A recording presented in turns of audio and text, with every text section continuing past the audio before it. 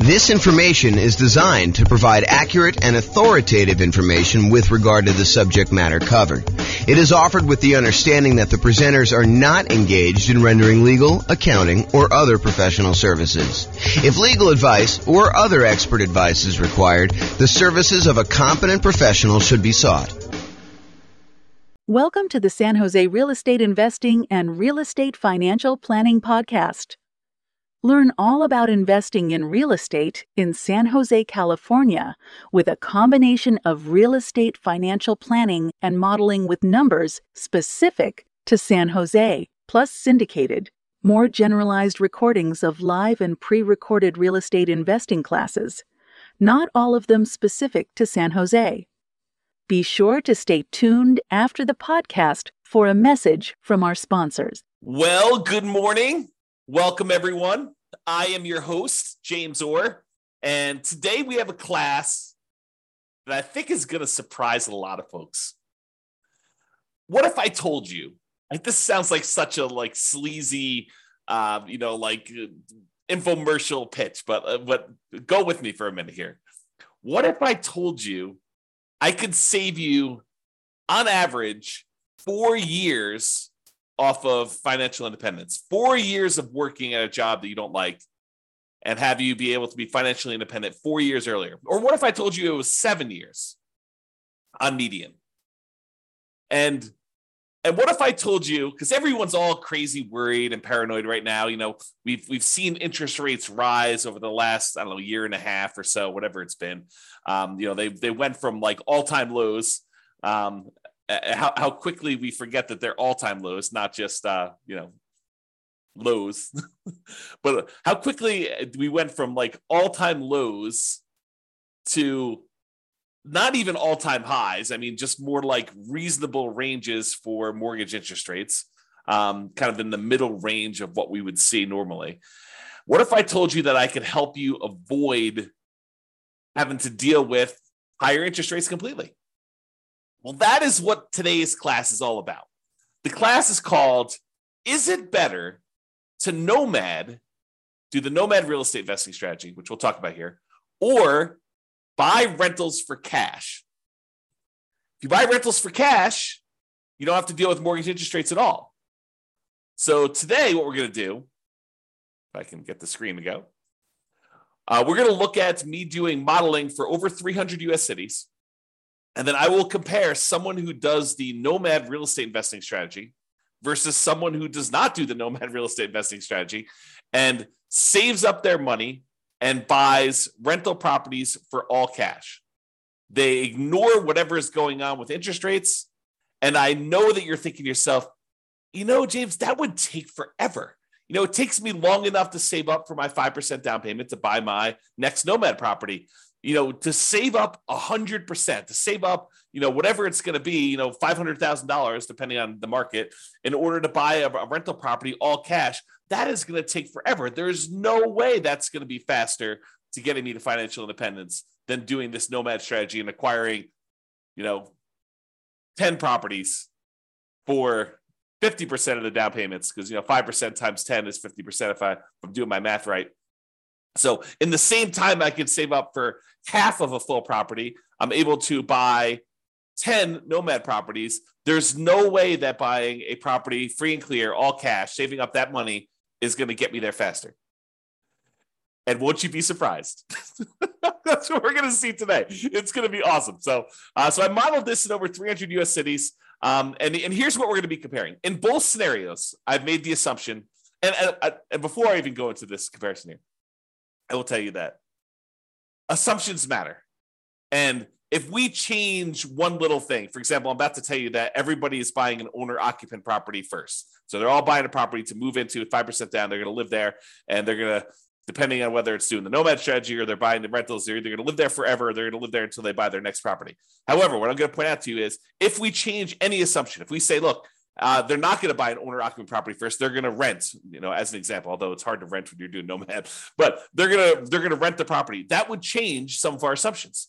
If we see properties appreciate faster or slower than what we've assumed, that will change things. If we see interest rates go up or down, that will change things. So this is a very static set of assumptions, and I'll let you see all the assumptions I have. I'll give you a link to do that But in both scenarios, getting back to the actual meat of the presentation, in both scenarios, they're going to be buying an owner-occupant property first. They're going to be buying a property, so they're save up until they have 5% down.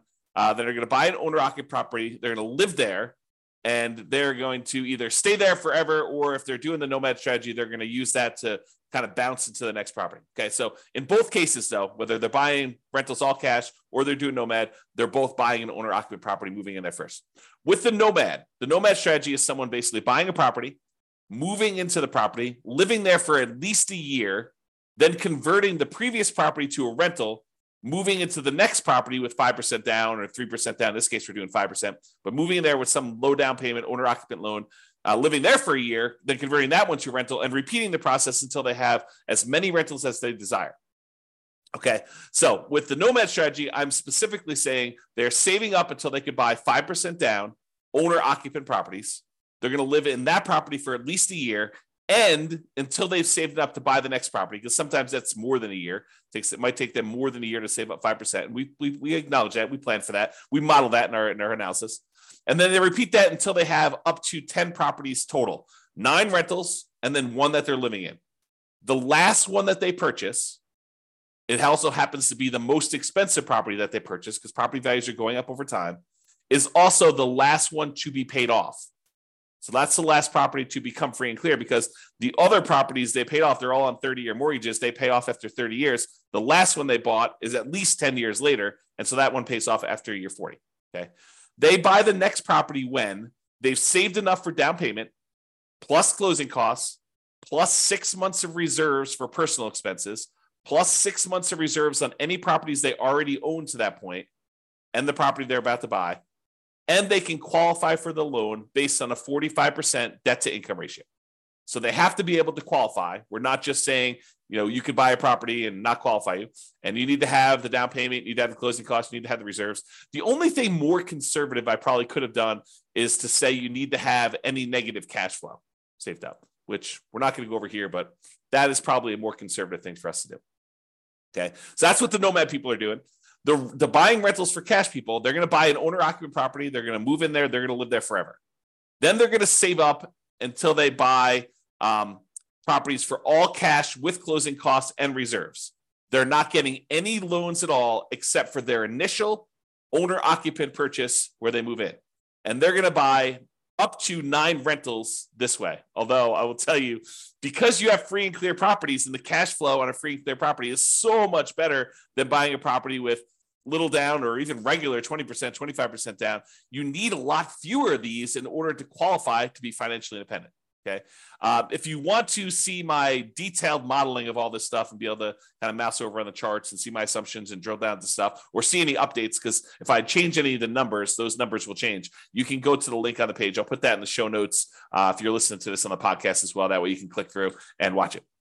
Okay. So one of the things we're going to measure is how long it takes them to be financially independent. The other thing we're going to measure is what their net worth is at year 40. So we're going to arbitrarily pick year 40 and say at year 40, what's their net worth? And also how many months or years it takes for them to be financially independent. And so I should probably define for you what financially independent means to me so that you understand what the math is. So they're financially independent when the income from their investments exceeds their expenses. And each city has its own expenses. If you live in a more expensive city, you make more money, so your savings rate is higher. I mean, the dollar amount your savings, it changes based on what city you're in.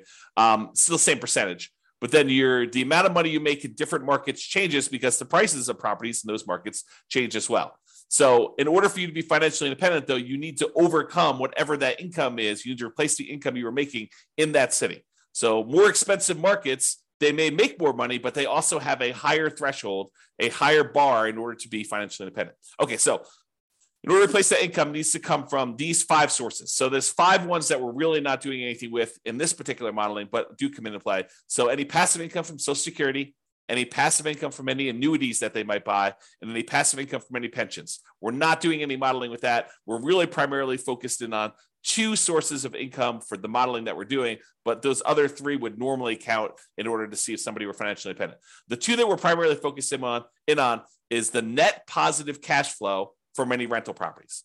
So you take all the income they're getting from their rental properties and you subtract out all the expenses they have on that property, vacancy, principal and interest payments from their mortgage if they have one. Some of these guys are buying free and clear. Any property taxes. If they have PMI, which they will if they're buying 5% down, they have PMI payments until that drops off. Any property insurance payments they're making on that, any maintenance on the properties, and any property management, although they're managing the properties themselves in this particular modeling. Okay, so any net positive cash flow, all the income minus all the expenses.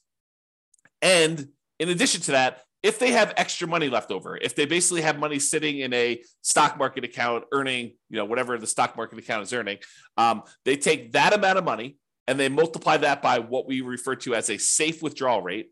The most common one, and I think the one we're using in this case is probably 4%.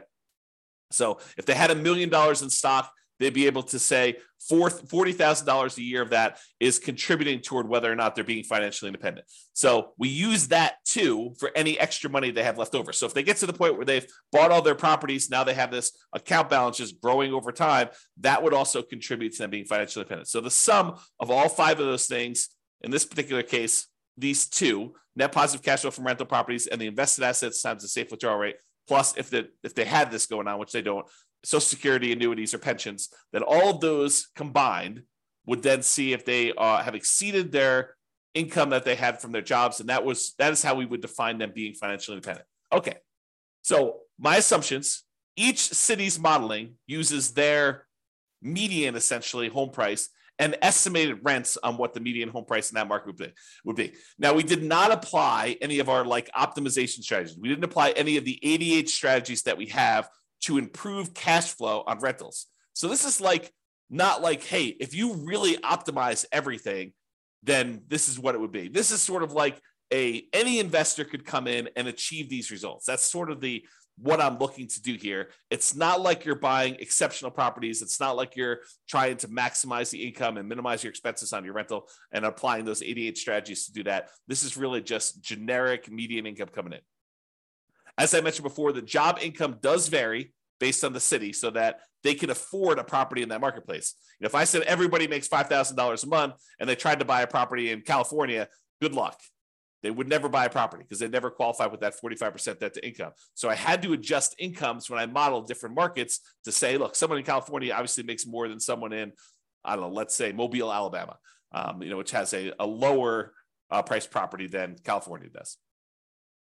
So in cities where they have higher income, they need more passive income, more investment income, more rental income to be considered financially independent. So to more who is given, to those who more is given, more is expected in order for them to be financially independent. It's another way of thinking about that. We do start everybody with just enough for a down payment to buy a 5% down owner-occupant property with closing costs.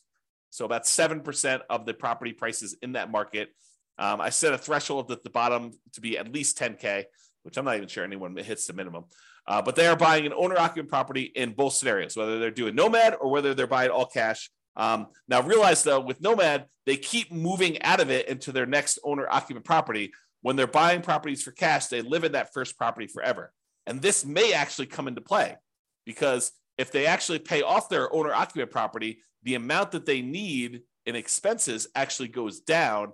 And so the amount that they need to be considered financially independent actually goes down because they no longer need to have that mortgage payment in order to be considered financially independent, which is interesting and may come into play because with the Nomad one, that's 10 years later at least, right? Once they bought their last owner-occupant property. With the buying properties for cash, they bought that property early on, and so that property gets paid off after 30 years. Interest rates. Here's my assumptions for interest rates. When buying an owner-occupant property, we're assuming they're getting a 6.5% owner-occupant interest rate with 5% down. And in addition to that, it does have private mortgage insurance. That private mortgage insurance is the insurance you pay because you didn't put 20% down to protect the lender in case you default. That's what PMI is, private mortgage insurance.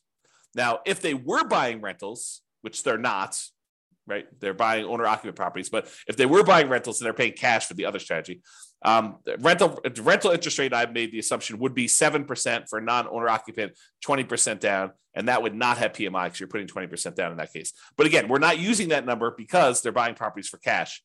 Okay. I also assume that they're earning 7% per year in the stock market as their rate of return there. And I modeled this out for 100 years. I used to model it out for shorter, but I started doing 100 because sometimes they'd be financially independent right after I stopped my modeling. And I was like, look, we'll just do 100 years and see what it looks like for all those. If you want to see my assumptions for any of these, go to realestatefinancialplanner.com/model, MODEL, and you'll be able to see like every different city, a whole bunch of analysis for like all the cities at once. But then you can drill down into any given city and see what my actual modeling is for that particular case, whether they're doing Nomad or buying properties for cash or whatever they're doing there. All right, so here we go. This is it. When do they achieve financial independence? So there's 305 cities that I did this modeling for, 305 different US cities. So in the baseline Nomad model, they achieved financial independence faster in 84 out of the 305 cities. So in 84 out of 305 cases, it was better for them as far as speed to financial independence goes, to get to the point where they are completely financially independent. They no longer need to work anymore. In 84 cities out of 305, if they do the baseline Nomad model, buying a property with 5% down, moving in, live there for a year, converting it to a rental. Okay. In 10 cities, it didn't make any difference which model they took. So 10 out of 305, which is what? I don't know, 3% maybe? About 3% of the time, didn't matter what, you could have picked either, doesn't matter. But in 84 cities, it was better for you to do Nomad, which means that in 211 cities, about 2/3 of the time, it was better for you to buy an owner-occupant property and then save up money forever, it seems like, in order to buy a property for all cash, then use whatever extra money you have saved up to then save up for the next one that you're going to buy all cash, and repeat this until you're financially independent. It was faster for you to be financially independent if you did that 2/3 of the time in 2/3 of the cities by doing the all cash model. That's crazy, right? I think this surprises a lot of people. They're like, wait a minute, how is that even possible? It's going to take you forever to save up this amount of money in order to buy the properties for all cash. And I'm telling you, it surprises me. But the challenge is this, right? Like, I think a lot of folks, they assume maximize leverage, get into the deal as quickly as you can, get onto the property so that you kind of let your properties appreciate with you. And I'm telling you that is true in about 1/3 of the cases, a little bit less than a third, but about 2/3 of the time with our current economic conditions, my current assumptions, you would have been better off buying rentals all cash 2/3 of the time versus doing Nomad. And, I'm sure we'll do a comparison where we compare, buying all cash to putting 20% down or putting 25% down, or, doing some other strategies in addition to that, like paying off properties early. Like, all of these are coming. And a lot of them are already done if you want to go look on the website to kind of look at them. But you will see classes on this coming up. And we'll see like just how big of a difference doing things like paying off properties, paying off the owner-occupant property, paying off my rental properties, paying off my rental properties with cash flow, paying off my rental properties or only when I have enough to pay them off in full. Like, there's all these differences that are going to come into play, and we're going to see how that plays out. And as the market conditions change, as interest rates go up and down, and maybe the stock market rates of return vary a little bit, or the prices of properties in different markets change, we can adjust all those and rerun them. So 6 months from now, we may have different analysis using slightly different numbers. If rates go up to 10% or they go back down to 3%, we'll rerun them and you can see. Okay. All right. So shocking, but 211 cities, it's better to do the owner occupant than to buy up to nine properties, all cash, than it is to do Nomad, which is 84 cities. And here is the distribution of when they actually end up being financially independent. It looks like there's a lot of clusters right around here when they pay off their first property. So for a lot of these situations, there's a lot of them that become financially independent when they were otherwise buying properties for cash when they pay off their owner-occupant property completely, right? Because that happens after 30 years. And so right after this 360-month period, there's a big bump of a whole bunch of them becoming financially independent. And you don't see that for those doing Nomad because that happens at least after month 480, sometimes even longer. Okay, but you can see this distribution. And there are some cases where it took a long time for them paying all cash for properties, and there are more of these baseline Nomad ones that have done that. Okay, so it's not like universally better, but 2/3 of the time it's better. Okay, this is a chart showing you. This answers the question of, so is it the more expensive markets where this is the case, or is it the less expensive markets? And I will tell you that it looks like sometimes when you're buying properties in more expensive markets, it tends to be better to do them all cash, which is surprising for me, at least. I don't know, probably for you too. But it's not universally true. It's not like, hey, on the low end, it's always better to do Nomad. On the low end, sometimes it's better to do Nomad. Sometimes it's better to pay all cash. But for the higher end, it seems like most of the dots, which represents each city, most of the dots show you that it's better. It's green when you do the 9 properties all cash as prices get higher. Now, this is an exception. This one's about $1 million, a little bit less than $1 million property prices in that marketplace. And in that case, it's better to actually have done Nomad. But a lot of times it's better, like these green dots over here, as properties get more expensive, it shows you that. Okay. The other thing I'll point out is sometimes it's a lot better. Like over here, it's a lot of months better to have done all cash than it is to have done Nomad because you can see the distance from this zero shows you how much faster it is. And so sometimes it's just a little bit faster when they're really close to zero, either side of the line. And sometimes it's a lot faster. Like this is over 100 months faster, which is like what, 8 years, 9 years, 9 times 12, because it's in months. So this is about, 8 or 9 years or so faster. And then these are more than that to go ahead and see. Okay. All right. So now we talked about speed to financial independence. You're like, okay, maybe in some cases it might be faster to do all cash, but what about net worth? If you're buying all these rental properties with 5% down, you're highly leveraged. Surely net worth has got to be better when you're doing the Nomad strategy because you're buying properties, your leverage, your net worth is growing. And so what is net worth at year 40? It's kind of our arbitrary cutoff. We could do charts for all the net worth throughout the whole time, but we're basically picking year 40 to compare. And I will tell you, in 245 of the cities, out of 305, 245 out of 305, which I think is about 80%. I'll ballpark in that. I could be wrong on that, but I think it's about 80%. 80% of the time, your net worth is higher if you did the Nomad strategy.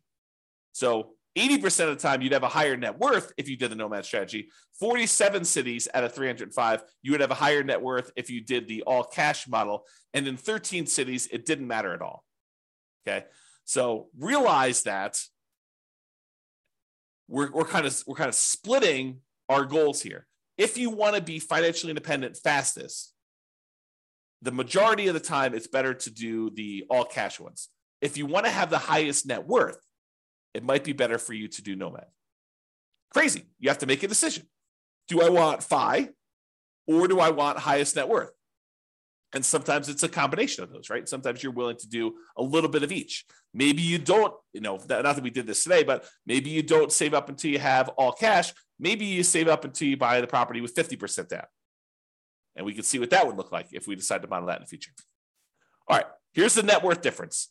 When you do the ones where it's all cash, those tend to be relatively small differences in net worth. So where that is the winner, it's not like you have massively higher net worth. It is relatively small amounts of more net worth when you do it that way. When you do the Nomad model, sometimes it's significantly higher net worth, like tens of millions of dollars better. Okay. So just realize that when you do Nomad, sometimes Nomad is way, way better. Not always, but sometimes it's way, way better. When you do the ones where you buy all cash, sometimes the net worth difference is really small. Most of the time, it's really small. And if you look at the ones where it's different based on price, it looks like the higher price you go, the more likely you are that there is no difference at all. All these gray dots are right at the point where there's no difference in net worth. Okay, so that's what tends to happen as prices increase.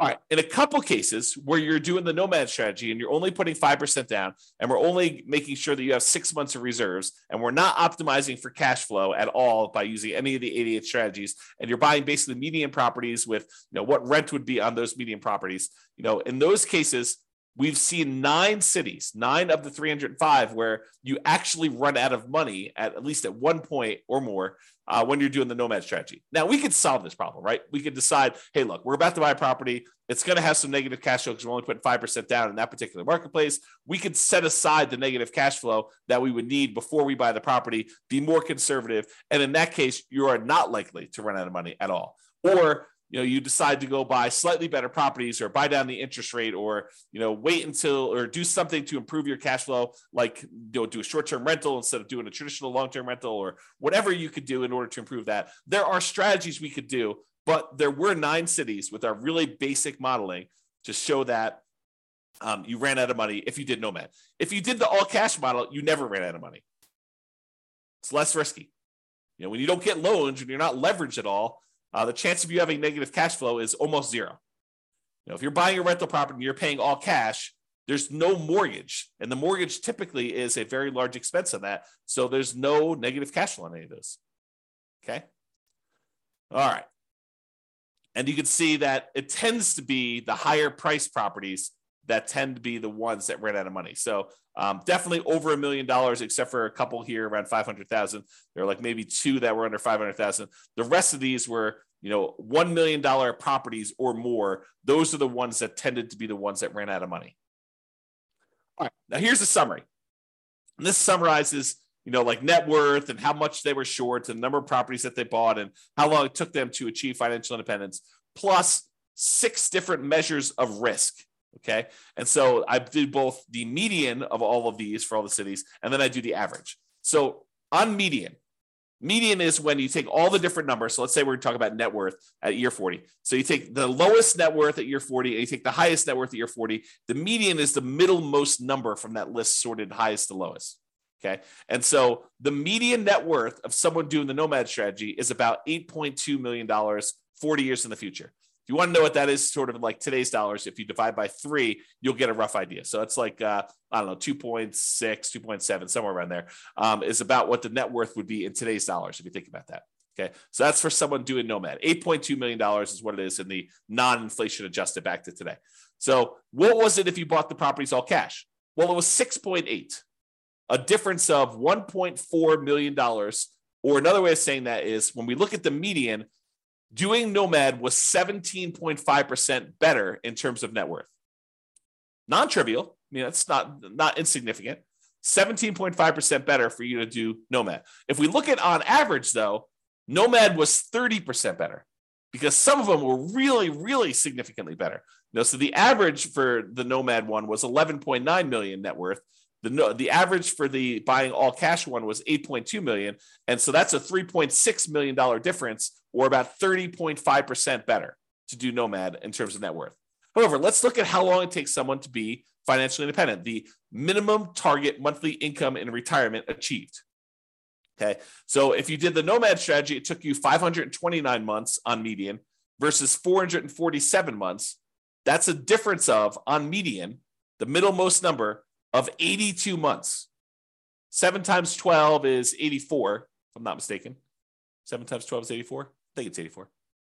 So that's about almost 7 years better to do the all cash one.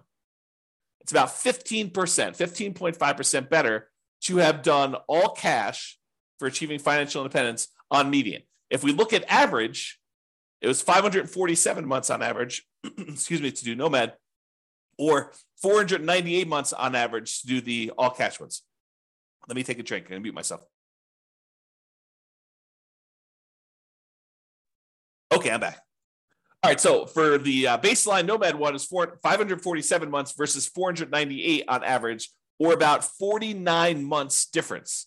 About 4 years on average faster for you to do all cash rentals than it was for you to do Nomad, or about 9% better. Remember at the beginning, I said, what if I could save you 4 years off of your, the time you were working a job you didn't love to become financially independent? Well, that's what I'm showing you. On average, it's 4 years faster for you to do all cash than to do Nomad. So if you were planning on doing the Nomad strategy right now with our current economic conditions in all the different cities in the U.S., 305 cities that we modeled, it's 4 years faster for you to save up and do all cash. Mind blown. Okay. Now let's look at risk.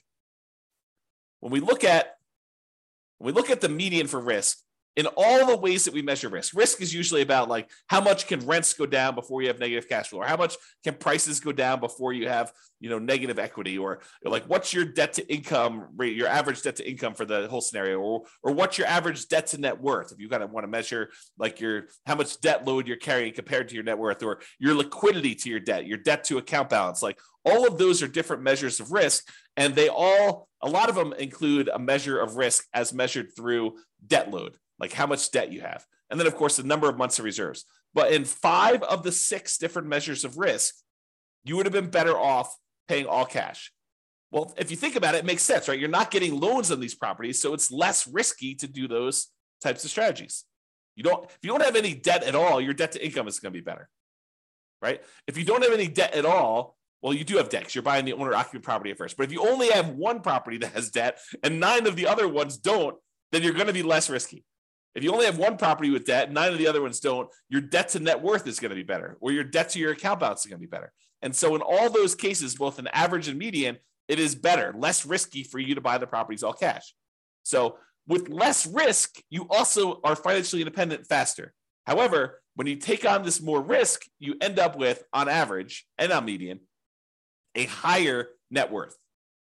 Not universally, there's somewhere it's different, but most of the time. Okay? All right. So now, just a reminder, we've been talking about like this median property and the rent on that median property. We could go and apply all these 88 strategies that we have to improve cash flow, to improve these numbers for those with the rentals. Okay? We're basically using median price properties and what rent might be on those in each of the market. You, as an individual, should be able to choose and do better than what I've talked about. And I do model some of those improvements and the impact and some of the other things we're doing where, I'm saying you're getting better rent or buying at a discount, or, you're buying a slightly different price property or whatever. Now, if you are an expert in your local market and you want to help me improve the kind of numbers I'm modeling in your local market, please do reach out via email, and I can update the numbers in our database, rerun all the scenarios, and get updated versions of both the individual cities analysis and also the aggregate analysis we've done on all 305 cities. So, just reach out to me and kind of tell me, hey, look, James, your numbers you're using for whatever market you're in that you're an expert at are slightly off. They're slightly higher. Be nice, by the way, but they're slightly higher than what they should be, or they're slightly lower than what they should be. I'm not looking for like the best case of, well, I did this deal 3 years ago and it was amazing, and so we should use that for the modeling. No, what I want to use is numbers that any real estate investor could go in and achieve. I don't want to set this bar and say, the top 5% of investors in that market who are just like destroying it, they're crushing it, they're doing like most amazing that they possibly can. I don't want to use those numbers because it's unrealistic for others to achieve that. So I want to use like, the numbers that any real estate investor that goes into that market could use and realistically achieve. But if you want to come help me and do those numbers, great, let's do those. Let's improve the numbers. We'll do the analysis again for all the different models we've done for your city. And then it'll also update automatically and all the aggregate stuff. So if you are, reach out and do that. Now, when you're doing the Nomad strategy, where you're buying a property, 5% down, you're moving into the property, you're living there for at least a year, you must be buying properties in that local market. But when we're buying properties all cash, or we're buying properties even with 20% down or 25% down or 15% down, non-owner occupant investment properties, and we're not moving into them, we technically don't need to be buying in those same marketplaces, right? If you live in a really expensive market where the economics of buying rentals are really hard to make work, like you're buying properties where the rent is really low compared to what the price is, and you can't make them cash flow, you don't have to buy in that same market where you live. You could say, why don't I go to another market that has better cash flow economics and buy those properties elsewhere? So if you're doing Nomad, you have to, by definition, do it in your local market, unless you're willing to move markets, and then you're not doing it in that market anyway. But if you're doing it in your local market because you're doing Nomad, you have to be buying properties because you're moving in and living there. If you're doing any other strategy where you're buying investment properties, non-owner occupant properties, all cash, 20% down, 25% down, 15% down, 50% down, 75% down, doesn't really matter. You could buy in better markets and improve your cash flow. So it should be better than what we're even showing. Okay. So I just wanted to point that out as an obvious point, but hopefully it's obvious to you.